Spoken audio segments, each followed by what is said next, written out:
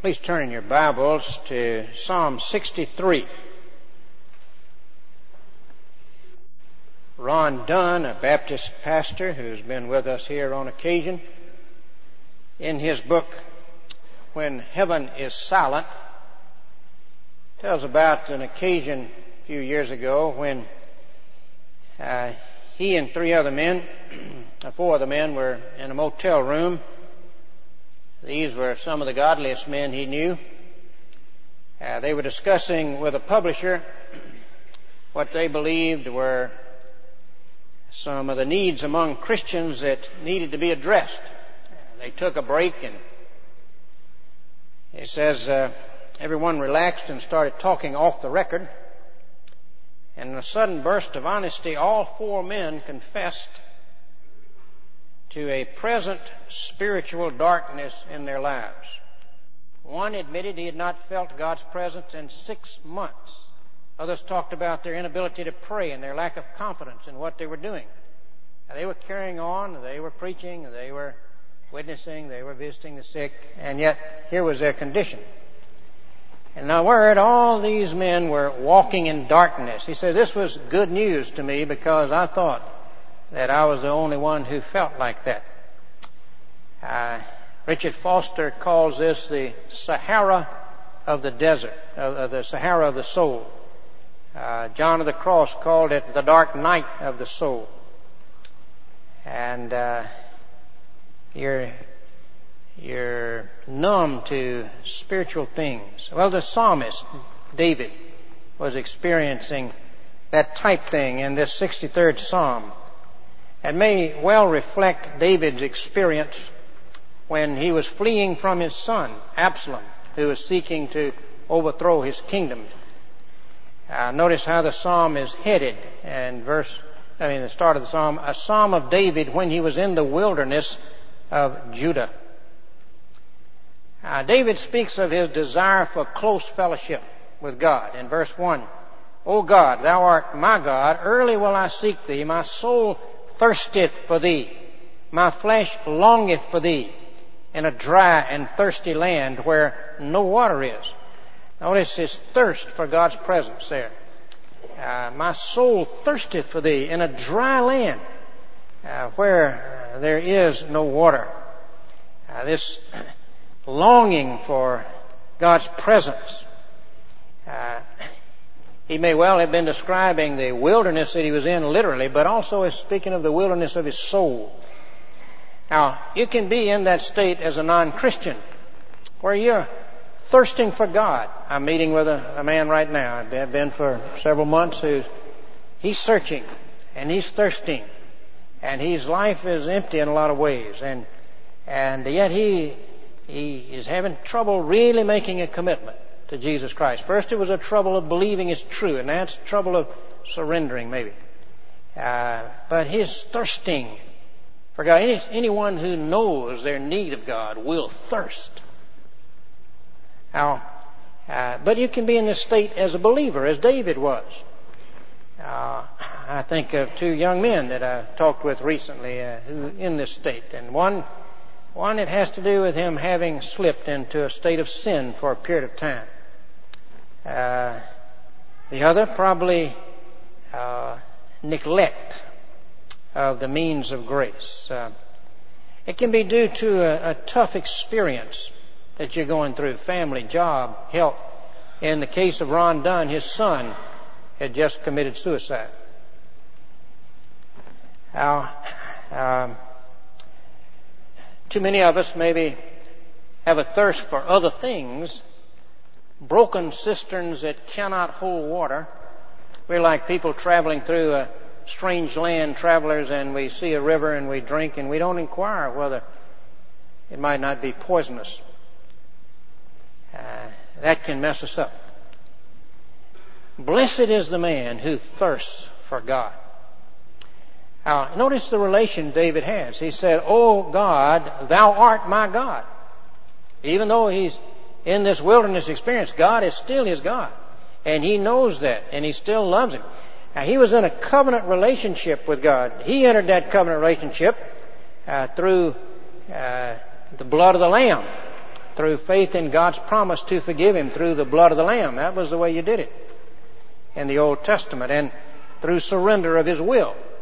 We enter a covenant relationship with God through faith in Jesus Christ as the true Lamb of God who died for our sins, God's Son, that the other Lamb typified.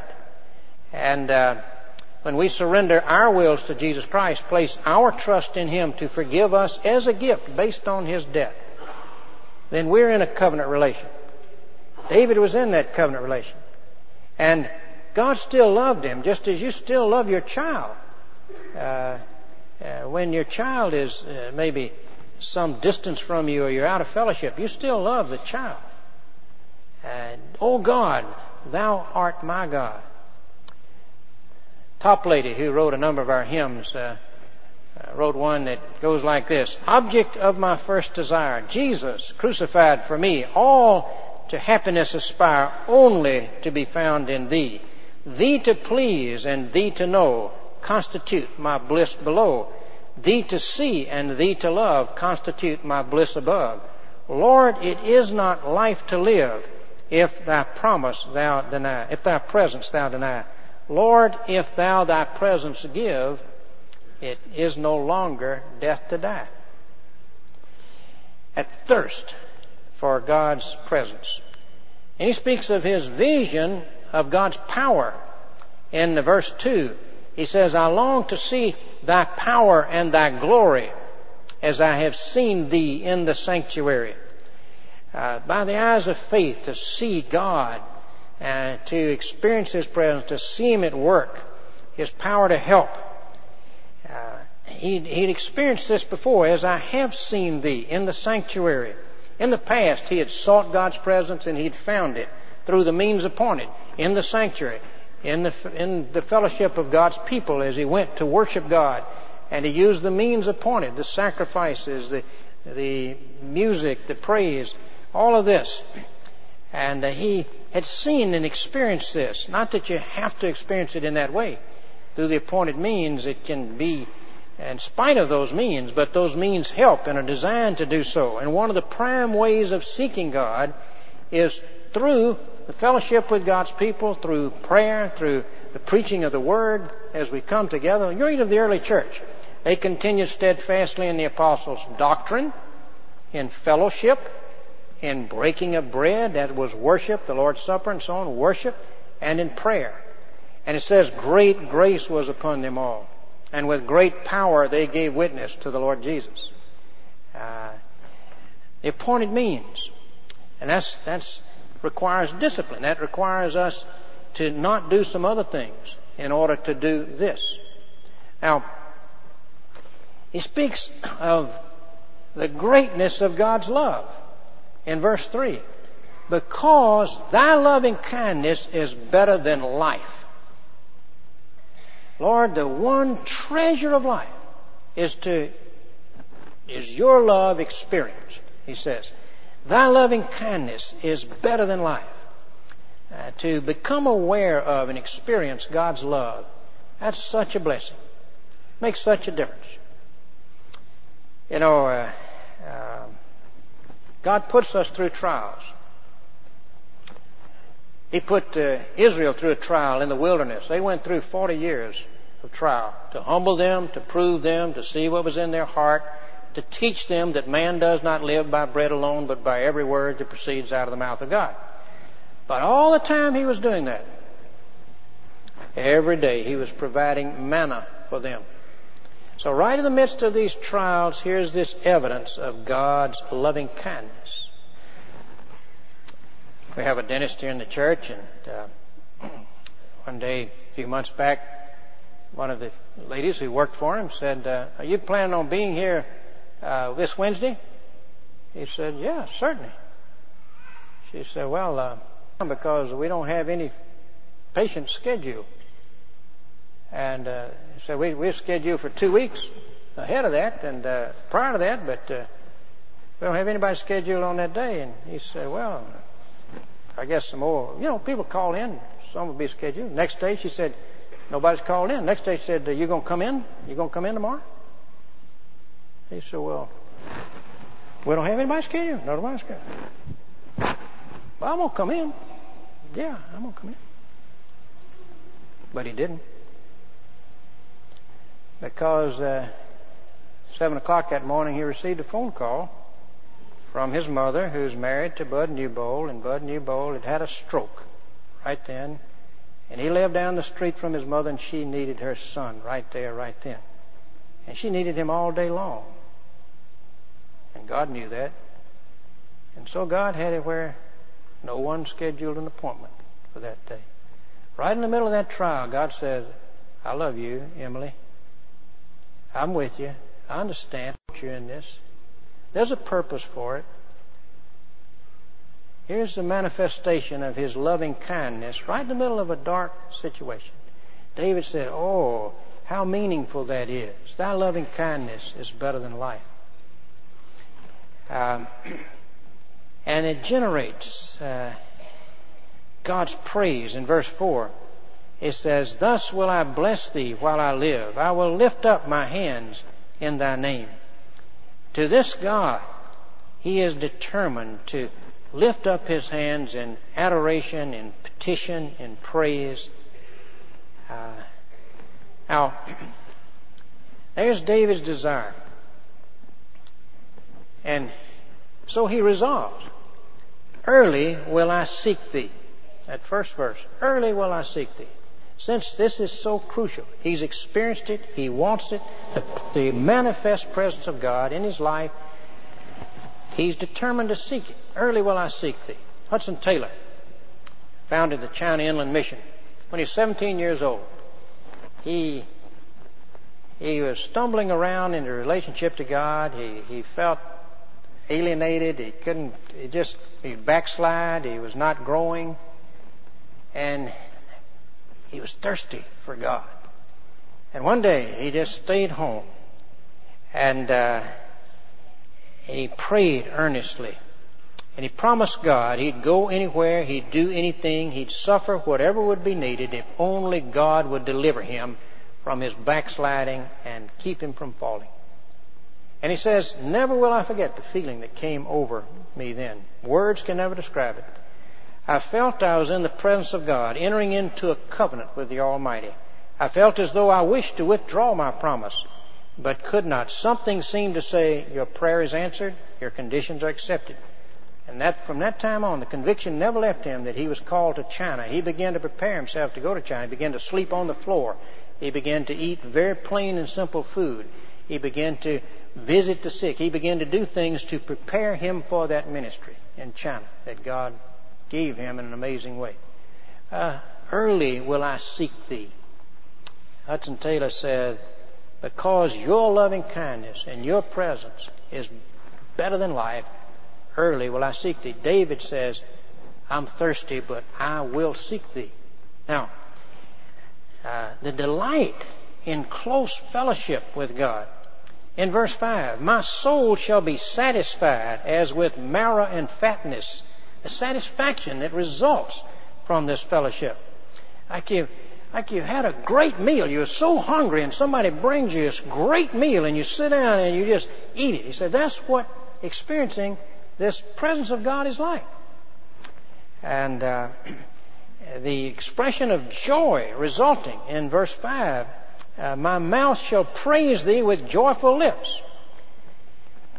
The satisfaction resulting, the meditation promoting this in verse 6. When I remember thee upon my bed and meditate thee in the night, on thee in the night watches, because thou hast been my help, therefore in the shadow of thy wings will I rejoice. David says, I desire this fellowship. And one thing that promotes it is that as I meditate on the past, as I think about how you've been with me and how you led me and time again, how you brought me through something, I feel like I've been protected all along. I've been walking along, but this shadow of wings has been over me. Meditation on the Lord's leading and dealing with you in the past. Think about it. Think about how He dealt with you in the past. Goodness gracious. I think of my growing up. I think of coming home drunk. Grew up in a Christian home. coming home drunk and seeing my dad on his knees. His bedroom was right where I went up the steps. I knew what he was praying for his wayward son. I think of him writing to me off in college, telling me he was praying for me. Think of time and again in the Navy Air Force when I faced death stupidly sometimes. God brought me through that. Think of Him bringing me to repentance in the service. Think of Him bringing me in contact with an Air Force chaplain who explained the gospel to me. Oh, gosh. Think of Him bringing my wife to me. You know, we dated 4 years and then we broke up 4 years. And then He brought us back together. Giving me my children. Watching over those children. Gosh, I could meditate on the Lord's faithfulness and just praise Him all day long. I've been under the shadow of His wings. You've been under the shadow. Think back on how God has led you, how He's watched over you, what He kept you from, what He saved you out of. And you'll praise Him. Meditation promotes this sense of the presence of God and this fellowship with Him. The combination that maintains this fellowship. Verse 8. He says, my soul followeth hard after Thee. That's our part. Thy right hand upholdeth me. That's God's part. My soul followeth hard after Thee. Here He's determined to pursue after God with all of his heart, to do everything he can. Years ago, and I've shared this a number of times, but Howard and Dixie Borland, when they first came to our church and were just really taking off in the Christian life, and they would be at our home often, and somehow we fell into the pattern that whenever they would leave our home, we'd always have prayer together. One night they were getting ready to leave our home and said, well, let's pray. And I said, what shall we pray for? And I said, pray for me. My heart is like a block of ice. And they said, you the preacher? I said, I know, that's what makes us so bad. Well, they prayed for me, and then I said to my wife, I said, you know, I feel I've gotten in this state by not pursuing God, by neglecting the means of grace. Oh, I've hit and missed at it, but I haven't really spent time with Him in His Word and in prayer. And I'm so numb now, I don't even know if I can do it. And she said, how can I help you? And I said, well, I think it helped me to discipline myself if you'd get up early in the morning with me and let's pray together and share together and study together. And she said, sure. So we did that, and it was probably 6 weeks before there was anything but ice. But then that ice began to melt. My soul followeth hard after Thee. You got to do it. That's your end of it. Thy right hand upholdeth me. That's His end of it. We trust Him to uphold us. 1 Peter chapter 3, where Peter says, blessed be the God and Father of our Lord Jesus Christ, who's begotten us again unto a living hope by the resurrection of Jesus Christ from the dead, to an inheritance undefiled and which fades not away, reserved in heaven for you who are kept by the power of God through faith unto salvation. Thy right hand upholdeth me. We talked about Ron Dunn there. Ron, who was going through that wilderness experience, and he came out of it. He says, as I survey my experience, I don't see any voluntary submission to God, no noble sacrifice.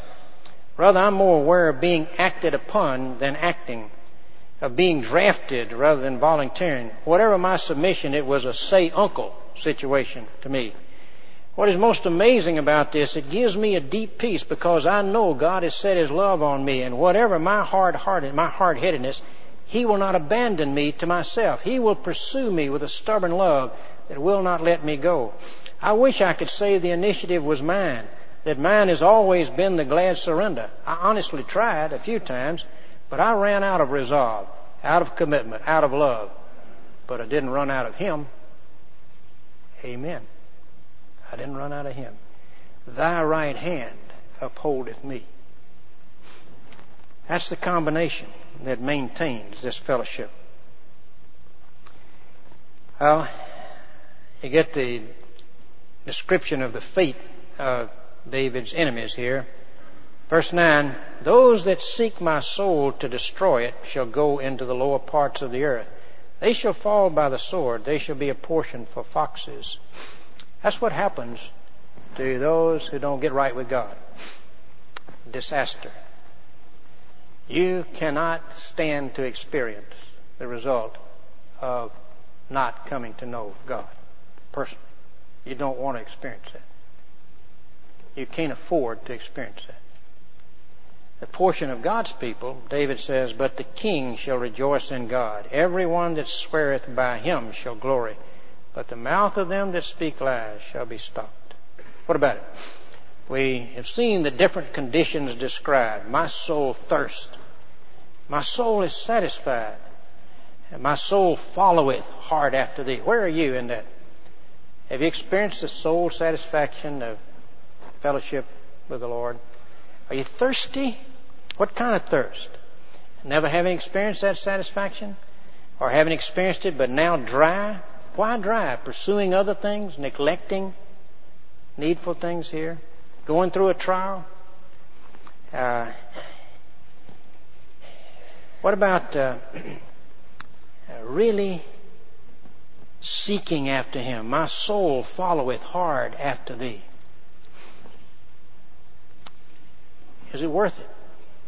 When all created streams are dried, thy fullness is the same. May I with this be satisfied and glory in thy name. Jesus said, the water that I give will be in you a well of water springing up unto everlasting life. Let us pray. As our hearts are bowed, where are you? Are you thirsty with a thirst that has experienced this satisfaction and yet now is in a desert land? Is yours a thirst due to neglect? What would God have you to do? Are you following hard after Him? What would you need to do in order to do that? Ask the Lord to show you and tell Him right now in your heart that you want to do that you want to seek Him with all of your heart, and that you're looking to Him to uphold you as you do this and bless your efforts. Maybe that you realize your thirst is one because you've never entered into that covenant relationship, never surrendered your will to Christ or placed your trust in Him, but you want to do that. Just pray in your heart like this. Lord Jesus, I'm a dry soul. I need that well of water springing up into everlasting life. I come to you and trust you as my Savior and surrender to you as my Master. Come into my life. Amen.